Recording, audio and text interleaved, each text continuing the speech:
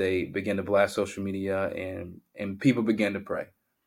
Well, during that space, that 2.5, 3 hour space where I really wasn't there, the doctors kept coming out to the students to say, "Hey, he's dead. We just really needed to identify the body. He's gone. We're just kind of waiting for mom to kind of arrive there." And to make a long story short, my mom kind of comes into the hospital, and the students had stopped praying, but she basically tells them, "Hey, my son's going to live.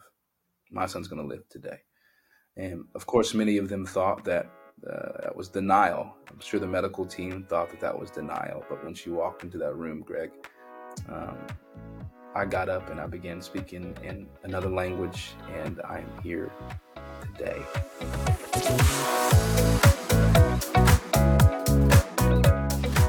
Welcome, everyone. Today we are joined by an old friend of mine, Gavin Cole. We grew up together in Liberty, Missouri, and now serve in ministry in different parts of the world. He is the youth pastor of Apostolic Church in Mount Vernon, Ohio. We talked to him about his life and ministry, how God raised him from the dead miraculously, advice he has for this generation, and much more. As you're currently listening, you're probably not following. Following us is the best way to stay connected and not miss an episode. To follow us on Apple Podcasts, look to the top right for the plus sign. Also, subscribe to us on YouTube. Now let's get to the conversation.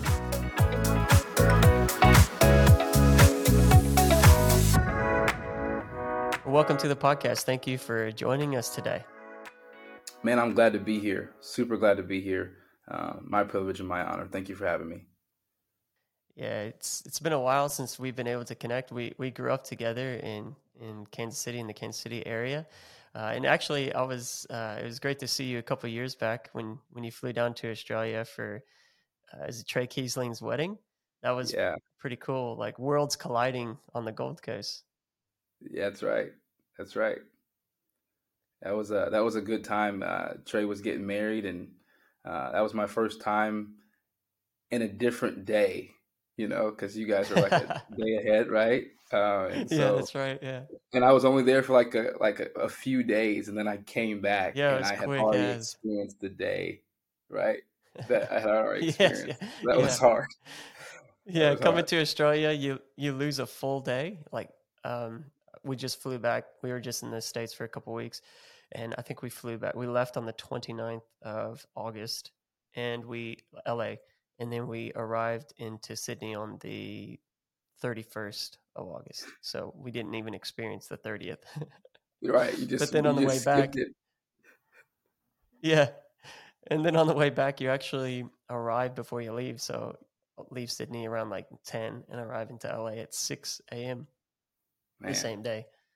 So man, it's talk wild. about jet lag, man. Talk about jet lag. Exactly.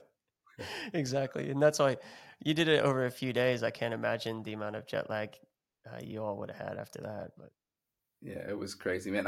I'll tell you one thing about Australia that I was not prepared for. At least my experience, not very many places had air conditioning, right? Uh, yeah. and I wasn't prepared for that at all. I was looking for some respite, some cool air, and that was not the case at all. Uh, so Yeah. We do have aircon here, but yeah, they definitely don't like to blast it, especially up in Queensland. They pride themselves on their nice weather, but yeah, it gets hot, especially if you're not used to it. yeah, and I was a little bit heftier then, so I was just sweating like bullets, man. I was sweating bullets, man. But I Oh enjoyed it. man. It was fun. I had a good time. Yeah. Well, it's so good to have you on the podcast here today. Thanks again for agreeing to come on. And I like Yeah. to start out these conversations by getting to know the guest. Obviously I know you, but most of my listeners may not know you. So if you wouldn't mind sharing with us a bit of your background, where you come from, your worldview, that sort of thing. Yeah.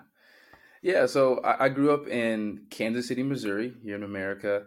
And, but really, it was this smaller town, now big. It's much bigger now, Liberty, Missouri. I grew up, you know, in a suburban area, uh, not super rough, but it was just it is what it is, right? And so I grew up with my Yeah. mother, had a stepdad, had some stepbrothers, my sister Janae, and myself. And I remember growing up in Liberty. It was a very fresh and new town. It was kind of coming up, but there was plenty of ways to grow in that area. Growing up, I played basketball. That was my favorite thing to do. Growing up, probably from the age of like 5. I think I had my first pair of Jordans when I was 5, and that was my last pair of Jordans, like until now. Um, I grew up. I grew up in church at this place called Liberty Pentecostal Church, there in Liberty, and I. Um, I really just I cut my teeth on a Pentecostal pew really growing up in my Hmm. space. But I will say, uh, I'm not sure how much you want me to indulge, but you know, I know we're going to end up talking about ministry. So part of my story is a part of my ministry as well. And so Hmm. growing up in that space, uh, loving basketball. I was a Bible quizzer. I love Bible quizzing and all that space. But growing up in that space, there were some hard times as well. Kind of growing up Hmm. in a kind of a domestic abusive, uh, you know, uh, space with some violence kind of going on in that space as well. Um, Mm. and there was just there was a lot of hurt and a lot of pain that kind of as I grew up. My backstory is pretty fit with um, some some hard some hard past things with my father, my stepdad, um, but kind of overcame that and eventually I kind of grew up out of that. But yeah, I grew up in Kansas City, Missouri. I enjoyed playing basketball. Enjoyed. I met my wife there. Met my wife there. Oh, My did you? lovely wife. I didn't Yeah, know that. yeah. I met my wife there. We grew up together. Man, if we had a full Mm. podcast, I can give you like 2 or 3 hours of that time that we grew together. But yeah, my lovely wife, Natasha Cole. Uh, Back then was Natasha Overton at the time. Hmm. And I remember we started dating when I was about 14 years old, uh, there in Liberty. So, and the rest is history. Which church did she attend? Which So church did she she attend in attended, Kansas City? yeah. So she attended Liberty, uh, Liberty Pentecostal Did she? Church there. Oh, Yep, yeah, she did, and how many she, years? How many years younger than me are you? How old are you? ooh, I'm 30. Because I'm just trying to place her. Yeah, 30. Okay. Maybe I'd yeah, already moved on. I think so. When did Because you we when did you actually stop? we were attending the same church for a while. Yeah. So I went to Gateway in well, I graduated high school 2007. So I went to Gateway that same year, and that's basically I was basically gone from there. I think I came back for one summer and then ended up moving to Australia at the end of 2008. So, because I Ah, remember I have these vague memories of driving you to school or yeah. in high school because Yes. I was picking you up from your mom's place and taking you to Liberty High School. Yeah. Yeah. So what Greg is speaking of here, and he may not remember, but that was the hard situation that we were having. He was needing to. Mm, You had to pick me up from school because things were kind of rough at home, and mom couldn't do that, mm. and so you kind of stepped in during that time and provided some transport for me going to high school. How old were you then when you were picking me up? Oh man, we're reaching back now. I would probably have Yeah. been 16, maybe 16, 17, Yeah. because I graduated Yeah. high school and I wasn't even 18 yet. So, yeah, I would have been quite young. Yeah. I remember you graduated early. Yeah. So that's a little bit about your background but you have an amazing story, and we're going to dive into that throughout this episode. But now you're a minister of the gospel. When did you feel the call to preach? When did you get to that space where you felt that calling into ministry and to fulfill the will of God for your life? That's a really good question. Um, Mine comes in waves and stages. I remember at Liberty Pentecostal Church there in Liberty, now called Refuge. I remember I was at a prayer meeting. And if you remember, we used to have these prayer meetings on Tuesday nights. And I'm talking about old school prayer meeting where there was a tape recorder in the front. And if we didn't have a tongues of interpretation, we didn't have a prayer meeting. And they would put it on record when there was a tongues of interpretation there. And I remember I was going to the corner, the back right corner, and John Morgan's stopped me, and he looked at me straight, the pastor there, and he stopped me and he said, "Gavin, you're going to be a preacher."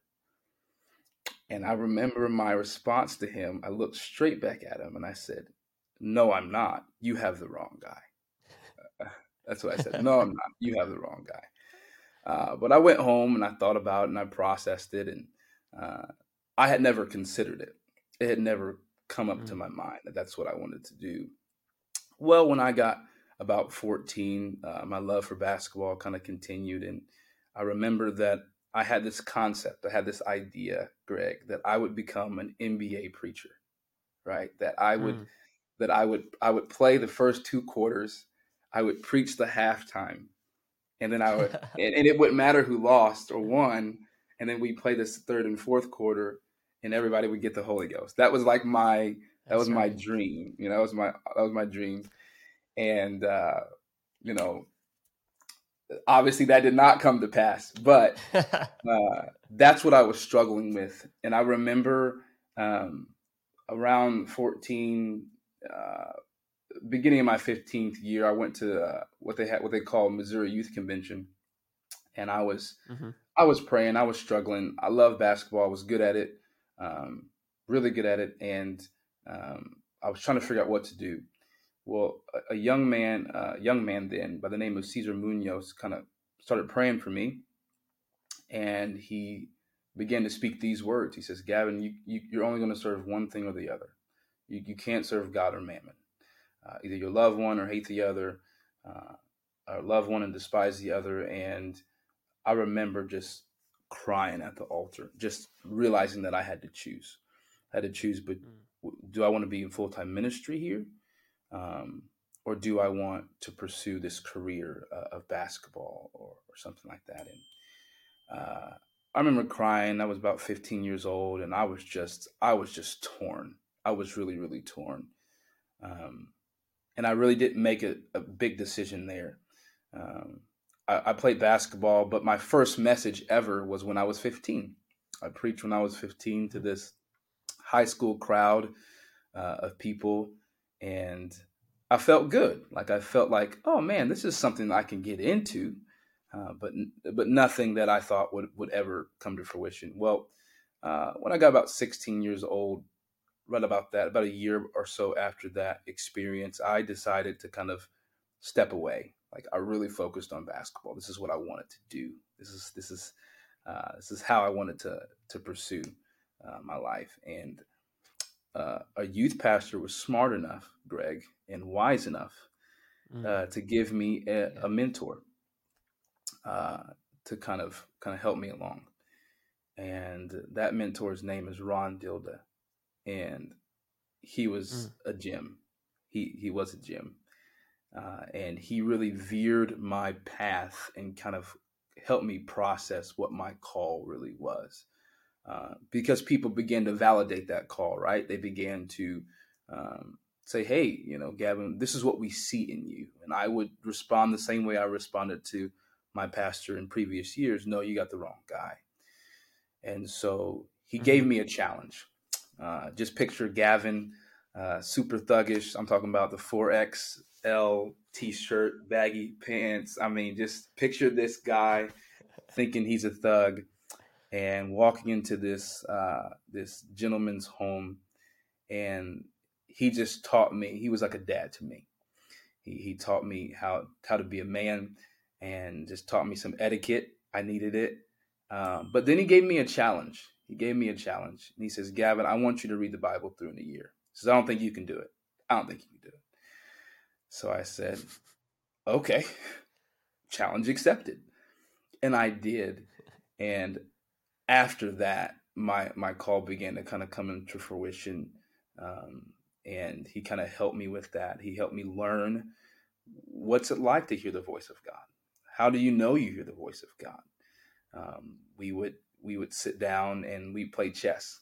He had cancer, Mm. and he I didn't know this at the time, but he had cancer, and he'd have me come over and rake his leaves and do other sorts of things just to help around the house. I didn't know that he needed the help. I thought he was just an older gentleman that needed help, but he needed a lot of help, and he just kind of helped solidify some of those things that I had felt at 15 when I really heard the voice of God say, "Hey, I want you to choose."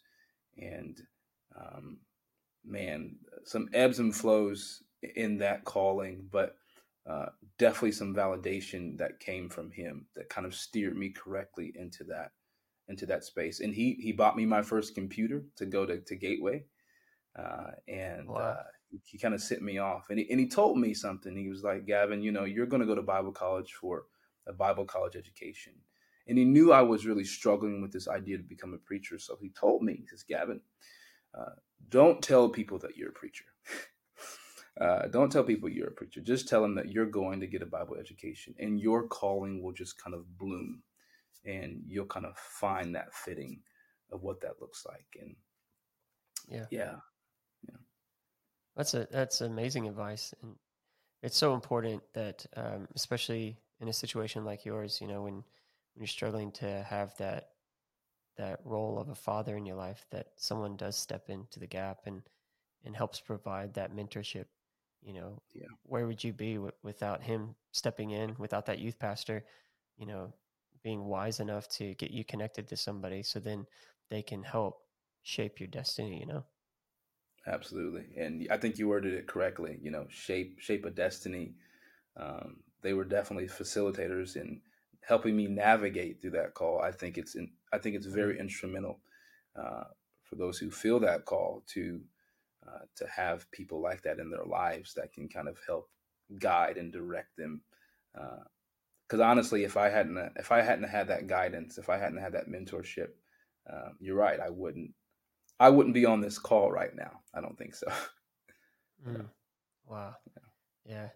And like you said, there's two sides to that. There's the young person who needs that mentorship, that is desiring guidance, or they may not even know that they need guidance, but um, they're trying, they're fumbling after the will of God in their life. And then there's the other side of the person who's willing to give up their time, who's willing to give up themselves to help that person grow and develop. And oftentimes we look at discipleship as discipling new believers, but Mm, there's so many avenues of discipleship that can take place, and or mentorship, and we can help people. Even those of us who may not feel like we're active in ministry per se, as like a preacher or so on. There's so much you can do in the kingdom of God, especially around working with young people. yeah. Amen. Amen. So, what advice would you give someone who is feeling the call of God, a young person, or maybe even someone who's a bit older? But what are some things that you would recommend them do if they're feeling the call of God in their life? Yeah. Thought about that question, and that's a really good question. Um, you know, Number one, I think prayer. I would constantly ask Hmm. God to reveal more about what the call looks like, um, Hmm. as you develop in age and as you grow. So, what I thought the call of God on my life has definitely kind of morphed. Obviously, preaching the gospel is the foundational of what I'm going to do, and to glorify God and to make disciples. That's what he's called every disciple to do, right? But what does that look Mhm. like for me in my context? Um, so I think, constantly asking God to reveal what that looks like specifically. Um, you know, we hear about Paul. We know that Paul is, and to whom I'm supposed to reach out to, right? So that's the thing. The thing I would advise is pray about what it looks like, and also pray to whom have you called me to? What specific people, what Mm. specific demographic have you called me to? When I look at that, I look at Paul, whom specifically God tells Ananias that I'm calling him for a specific reason and to a specific people, right? I'm not sure if he relays that. I'm not sure if Ananias relays that to Paul. I'm not sure if Paul has to figure that on his own. But eventually we read that he does. He does learn that this is what he was Mhm. called to do, and specifically to whom he was called to do it for. Um, I would also advise, find a mentor, kind of like me, that can navigate that call, um, for your life. And I think a caveat to that is to watch people that to whom you think the to whom you think that, okay, that's my call. So like, let's say you feel called to preaching, or you feel called to, whatever it is in ministry. Watch those people. Um, Mhm. become a watcher, not an imitator, right? But become a watcher, to those who resemble God's call in your life. Um, and then lastly, this is something that I wish I would have done. Now I'm doing it now in my 30s, that I wish I would have done. But don't be afraid to ask practical questions from those, who resemble that same call, to ask them, hey, Mm. how do you develop a sermon? Or, hey, what does your ministry really look like in your context? Um, hey, how do I do this? Am I off? And like my mentor, he would tell me, and this is where you can have a mentor, right? This is where you can have someone to talk with. They can let you know. And he was very, candid with me about when an idea was good, and when I was off. When I was Mm. not on. And that was helpful. Yeah, that's great advice. And I believe that covers a whole lot of different parts of calling. And I think, you know, as you said, the call of God isn't always just bang, now you're called, and then you walk straight into it. But it can, as you said, ebb and flow, or there can be moments um, along and that's for everybody. Even the people who experience like a dramatic call of God, there's still the ebbs and flows of ministry and development and all of that. And there's the different advice that you gave there is so key when it comes to developing your ministry. Now, Yeah. I wanted to ask you about this because I'm not sure how many people would know this, but Gavin Cole is a walking miracle. I remember it was a couple of years after I was here in Australia, I started seeing posts on Facebook saying "Pray for Gavin, pray for Gavin." Well, what had happened is you actually had collapsed. I believe I got this right. You collapsed and died while you were playing basketball at Gateway. Um, Yes, you sir. know, and I don't know all of the details. I know you've shared a bit of it with me, but would you mind sharing with us, what exactly happened and how it is that you came back to life? Yeah, yeah. That is probably the highlight of my life, outside of marrying my wife and having my two wonderful kids. Um, I was at Gateway College of Evangelism, now Urshan, for those who, don't know. And it was my freshman year of college. And I have to make this very clear. I was a college student, right? So I didn't have a lot of money. So my meal of choice was ramen noodles. Okay, ramen noodles. And people say you get the freshman 10 and freshman 15. I had like the freshman like 30. Like I was packing it on, Greg, and it was not good. It was not a healthy choice. Let's Just put it like carb that. loading all the time. Yes, but it was cheap, right? It was cheap. Well, Yeah. because I had decided, as I had mentioned before, I love basketball. Because I had decided to go to Gateway, I decided to kind of put any extracurricular things on the burner, especially basketball. Any like if people wanted to play pickup, I decided, I'm going to sacrifice that my first year, and really focus on my studies. And so, um, I remember I was so studious, Greg, that I was done with all my work by November 8th of that year. So I had Oh, like a wow. month to go. Yeah, I was so done, and all I needed to do was finals and exams, right? And I was so studious, and I had this regiment every day that I would get up at 4:30 every morning, and I would pray in the chapel or in my room. And people begin to ask me, "Why do you wake up so early to pray?" And my reasoning was no one else was up, so I had got to myself. That was my reasoning. Mm. And so I would I would pray like that every single day. But when I had finished all my work, all my schoolwork, of course there was other things I could study. But then someone asked me, "Hey, would you like to come play basketball this evening?" And I said, "You know what? I'm done with all my studies. I'm great. Everything's awesome. Let me do this." But I said, "Let me pray. I'm going to pray, and then I'll meet you guys there." Well, in the prayer, Greg, you ever said something, you're praying, and you're really feeling it, and sometimes you say things you don't mean. You ask God, Mm. God, give me patience. Well, when you ask God for patience, He's going to give you opportunity to try that patience out, right? Well, I Exactly. remember, Yeah. yeah, I remember that I had prayed, and I was so passionate that I told the Lord, I said, "Lord, I'll even die for you." I remember that Mm. specifically. So, Lord, I'll even die for you. And that was the end of the prayer. And I went to go play basketball. And mind you, when I got there, man, I won like 6 games in a row. I was doing great. I felt like my old self again with an extra 30 to 40 pounds, mind you. And about the sixth or seventh game, uh, I remember shooting the last three pointer, whatever it was, and to my knowledge, it went in, but I don't know that because at that moment I fell down dead right there on the floor.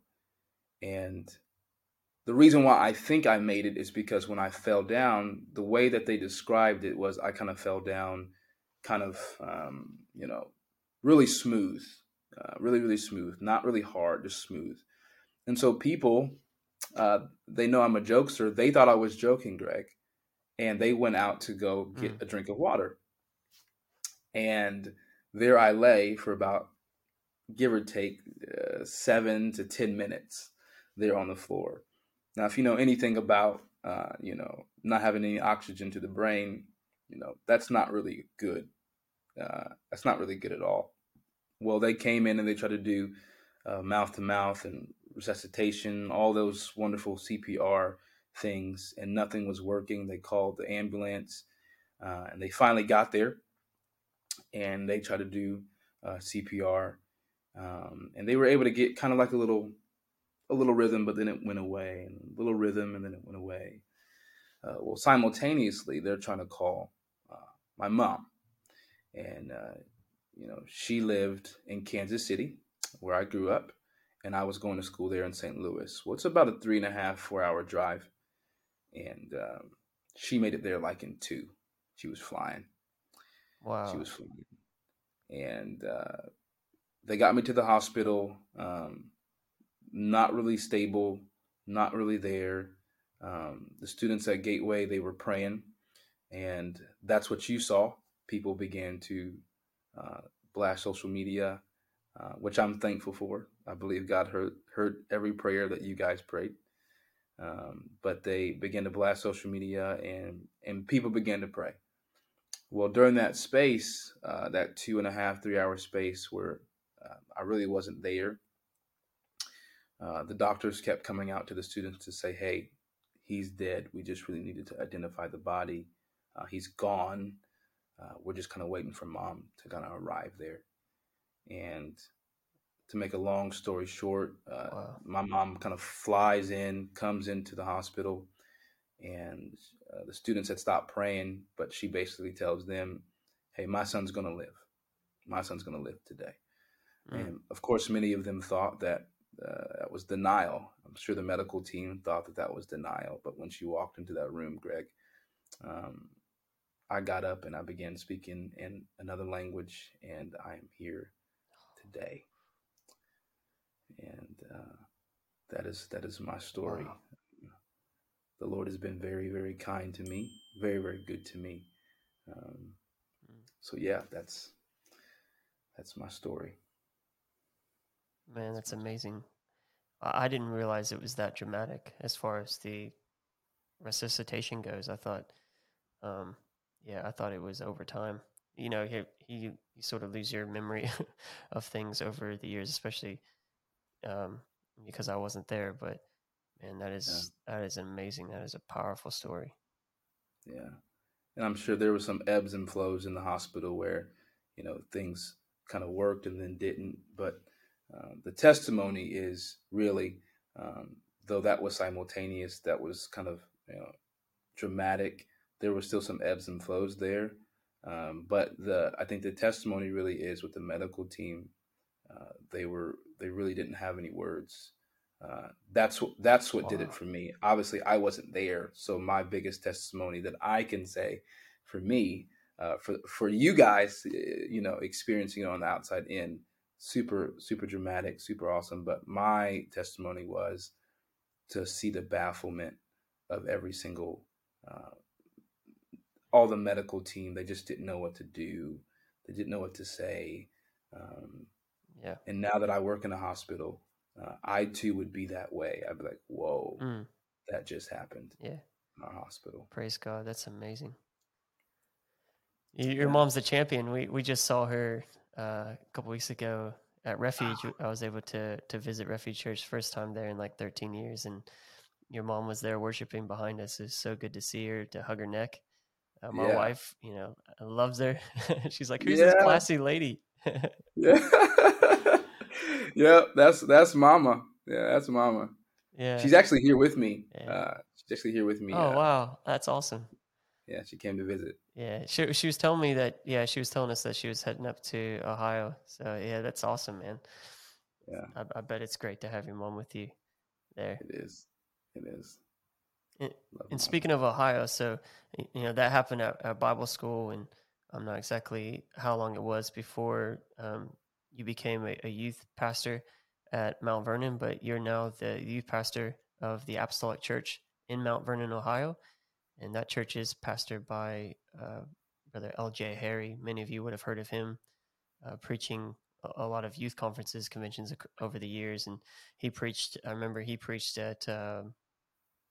What is it? What do they call it at Gateway? Oh, I think it was Preview Weekend. He Mm. preached when I was there, and awesome. I just read his book, 10, Yeah. and he's Yeah. got a Yeah. podcast as well, your pastor. But uh, how long have you been involved in youth ministry? You've been there for a number of years now. How long have you been involved overall? Yeah. I've been in youth ministry, I want to say 8 years. 8 years Mm. now. It's my bread and butter. I love I love working with students. I loved it so much Yeah. that I started working for a school district nearby. About 2 years into the youth ministry. But yeah, youth ministry is my Mm. bread and butter, man. I love students, love kids.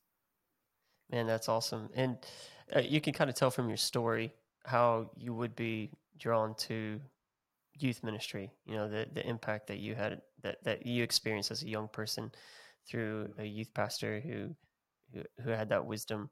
Can you talk about that a bit? Like, do you see that connection between how you grew up, the impact youth ministry had on you? I have a memory of you at Missouri Youth Camp, and I think you received Camper of the Year one year.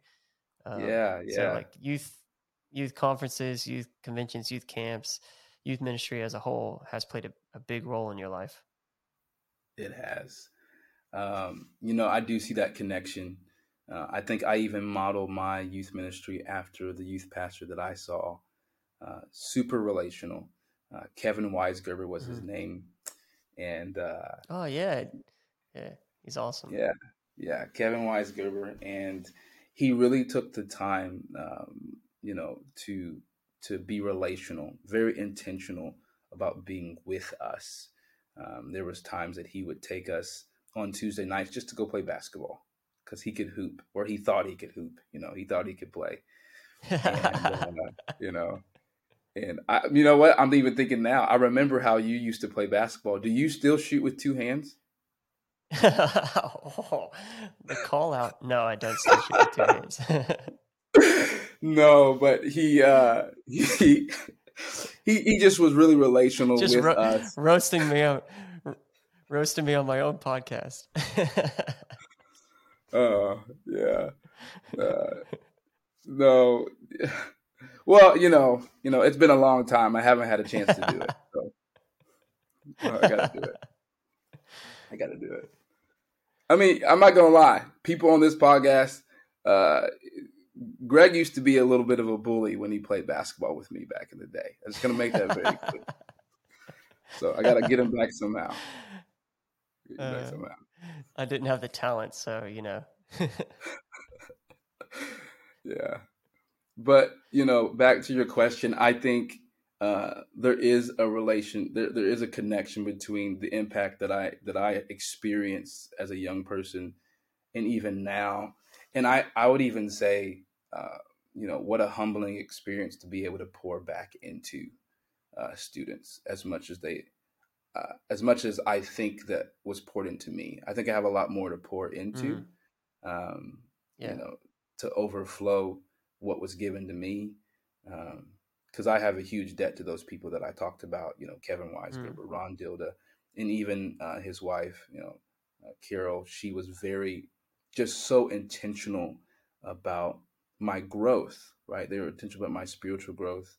Um, and was very systematic about it, but also at the same time kind of flowed and was very fluid about how they connected with me. If one thing didn't work, they tried another. And in my youth ministry, that's what we mm, do too. We are very intentional. If this is not working, if this is not connecting, if this is not impacting, let's try another avenue that helps the mm. spiritual growth process. So you've been a youth pastor. Oh, have you been a youth pastor for 8 years, or just worked in youth ministry? How long have you been actual the youth pastor there? Yeah, youth pastor for 8 years. Okay. I just wanted to see. Yeah, I didn't know if that was clarified. But what do you see as the biggest challenge that this generation of young people are facing? Um, yeah. Noise, Greg. Mm, Noise. There is a flood of various mediums screaming out for their attention, and if they're not careful, they'll kind of get swept away if they are not intentional about shutting everything else away and allowing themselves to process what's going on. And by mm, process, I do mean one of those avenues to be prayer, but at the same time, noise in itself, there's just so many things coming at them, and if they're not careful, they'll just kind of get swept away. I think noise, um, I guess we can translate it as distractions, but really, I don't think that really that encompasses it. Just the noise, the constant noise. I think that's one of the biggest challenges, that if they can learn how to live in the silence every once in a while, um, they can mm, hear the voice of God. Um, in my yeah. experience, um, you know, one of those one of those ways is fasting for me. I try my best to kind of close out the world for a little bit, kind of unplug the spiritual wax that's in the ears to really hear the voice of God. And if they're always hearing noise, they're always hearing some other voice outside of God's voice, and they're really not having they really don't know where they're going, and that can be Yeah. quite concerning. Yeah. Yeah. Yeah, that's so good. Relating it to not just noise, but voices as well. You know, we have to be careful of the voices we allow in, and you know, even on even in spiritual matters, even in spiritual things. You know, you could follow different people on social media and Yeah. allow them to be a spiritual voice in your life, and you have no idea what their walk with God is like. Like I'll give you an example, okay? So, and this is not to put this guy on blast. I don't know his actually I can't remember his name, but there's this social media influencer. He's a Christian. Yeah. I think he's over in Europe, but he's got like 100 something thousand followers. Mm. And actually, there's a couple young people in our church here that follow him, and and he's just doing a collaboration with another apostolic podcaster, and and I was looking at his feed, you know, because I was like, oh, that's cool that he's doing this collaboration. Who is this guy? So I go through and like the 10th post down, he's talking about cults. And the first Mm. thing he says is like the number one thing that, you know, it's a cult is a denial of the Trinity. It's like, Mm. we're following this guy. You're allowing this guy to speak into your life. And he's saying the number one thing is that you're in a cult if you don't Yeah. believe in the Trinity. And I know that's we kind of gotten off the track a little bit there, but I just think that's so important that young people and those of us who are leading young people, connecting with young people, encourage them to really look into the voices that they're allowing in their life, not just all of the noise. You know, there's all that noise, there's the secular noise and all that, but even in the Christian world, we have to be careful of what we're opening ourselves up to. Absolutely. Greg, you mentioned something that kind of got my brain going. It's something I teach my kids, and this is how me and my wife kind of operate. When we talk about noise, uh, I also think about this concept that God gives about exposure in Exodus and moving on throughout the Torah. God really makes it very clear that when they get the promised land, the children of Israel, when they get the promised land, I'm not going to give you everything at one time. He says, I'm not going to give you the whole land. And he explains to them why. He says, you're not going to be able to know how to take care of it. If I give you too much, it'll just be too much for you. So I'm going to give it to you little by little. And, I call this the law of exposure. And with students especially, what you expose yourself is important because that kind of imprints on you. You can't really take back what you've been exposed to. And so those students Mm, that are listening to those voices need to be very careful because once you're exposed to it, then now you have to process what you've been exposed to. And sometimes you're not at the age to right. process those things. And that's where, spiritual leadership comes in, where they can now help you process that. But I think a lot of our students and a lot of the upcoming generation, they are getting flooded with all this noise or all this exposure that if not processed correctly will lead them down roads that they never thought they would travel. Mm, It will give them, yeah. and sometimes those voices are good for them to hear. It's just not good for them to hear now. Mm, Sometimes that's good. that exposure Yeah. and that noise is good for them. If they're 20, maybe when they're 25, 26, they'll be able to better understand and comprehend that particular noise or that particular voice. Um, but at right now, I think it would be pertinent for them. Let's just dial that channel down, and then dial the channel Yeah. of their pastor up for just a little bit, in their life. Yeah. Yeah. I think that's sound advice. That's great advice.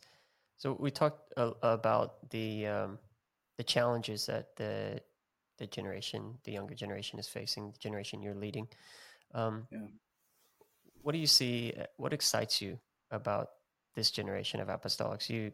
I just saw recently over the summer you were able to minister at Missouri Youth Camp. That was so cool.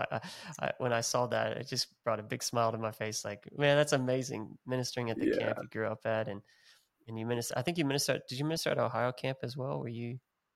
yeah. I did Ohio as well. Yeah, Yeah. And so, Yeah. you're interacting with this generation outside of the local youth group. You're interacting with this generation all across the country. What excites you about this new generation of apostolics? Man, they're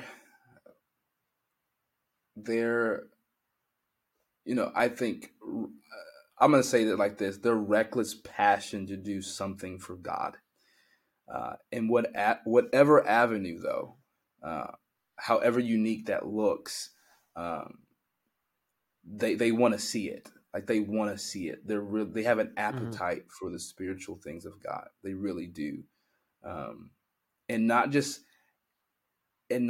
like they're not waiting until they're 30. They're not waiting until they're 40. They're excited about doing something for God right now. Many of them that I mean, even in my own youth ministry, just watching some of them just dive into um, going on the missions field or going to a foreign country um, that they feel called to. Um, it's Mm-hmm. just amazing. I was talking with a young man today going to work, and he's in Vanuatu right now, and he was super excited, just super excited about the people, and to hear him say that, he's like, Gavin, I had COVID for a couple of weeks, but the biggest challenge for him was that he wasn't going to be able to be with the people. So he wasn't going to Vanuatu for the accolades. He's going there for the people. So that would be my biggest excitement about this generation, is that they really care for people, um, no matter the Mm-hmm. gender, the creed, however someone identifies. They push past that and they say, let me love them. Let me figure out how we can spread the gospel in a way that's unique to them, without changing the message, without changing um, the core of what we believe, but maybe kind of modifying the how it's presented, and they're really unique about doing that. And Yes. I'm kind of excited to see uh, what they come up with as we continue on Mm. uh, before the Lord comes. Yeah, I love that answer. And you see that. You see that on social media. You see that in day to day life. They're pushing past that, pushing past the noise, and really Yeah. trying to reach their generation for Jesus. I like to ask this question to anyone who comes on the podcast. What is it that drives you when it comes to ministry? What is it that is that driving force for Gavin Cole? Well, people, really, the journey with people, with an expected outcome of growth. That's my biggest deal. I love people, um, and the journey with people. I feel like I have a pastor's heart. Like I just love watching them grow in steps in spiritual growth. And man, my drive is to see as many discipled um, as I can, but that's not where I want to stop, right? I want to see many Mm, discipled, and then they disciple others, and then they disciple others. And I think what drives me the most, and I can tell you this, is that whenever I am doing a Bible study, whenever I'm reaching out to someone, in the back of my mind, I'm thinking, that's the next Paul. Like it doesn't have to be mm, me, right? I don't have to be the one to preach to the masses. I don't have to be the one to write a whole bunch of books, though that would be awesome. Um, I want to impact in a way that says, I want to be impacted the way that I was impacted, right? Very few people will know Brother Ron Dilda, right? But I do. He helped me. He was a mentor to me. mm. He never preached a camp, but I got to preach a camp, and I was humbled to do so and impact others. Uh, my real drive is to disciple someone that will go further and that will reach more for the kingdom. And that Yeah, excites that's me. awesome, man. That is awesome. Well, we've really appreciated your time here today. Thank you again for coming on the podcast, for spending it with us, for sharing your powerful story and what God has done in your life thus far, and what He's going to continue to do moving forward. Absolutely. I like to finish all of these episodes, these conversations, by giving the guests the final word. So if you wouldn't mind closing us off here with a word specifically for the podcast. Thank you, brother. Yes, sir. Yeah, well, the word that I have, it comes in kind of two waves. My wife and I had experienced and have experienced a pretty dark time. This past September, we heard my mother-in-law had uh, been diagnosed with stage 4 cancer, and I was in a dark place, very, very dark place. Um, I was still living for God, but I was just struggling. I was having a hard time. And I'm a hospital chaplain, so we have these chaplain cohorts and these ways that we kind of um, process things. And I remember I was in a session with some of them, and they began to ask me how I was doing, and I was having a hard time, Greg, hard time. And I remember while I was talking to them, um, the Lord wanted me to explain something to them. So He tells me to read. He says, I want you to quote the first few verses of the Bible here. And so I said, I did. I said, okay. In the beginning, God created the heavens and the earth was without form and void, and darkness was on the face of the deep. And He says, pause, read it again. So I did. I said, in the beginning, God created the heavens and the earth was without form and void, and darkness was on the face of the deep. And the Spirit of God hovered over the face of the waters. And He stopped me. He says, Gavin, even in your darkness, even where you are, I'm there. And so I want to challenge any student, any person that's listening to this podcast. You're in a dark place, whether it's you're trying to figure out what your ministry is, you're trying to figure out what your call is, you're trying to figure out what's going on. You're in a dark place, and you can't see what's going on. But I want you to know that God knows how to maneuver and navigate over the darkness. He shows us how to do that in the very beginning, over our circumstances. He does this over the earth without form. And He also recognizes that even before your situation even begins, He's there hovering over that. And everything that you're going to go through,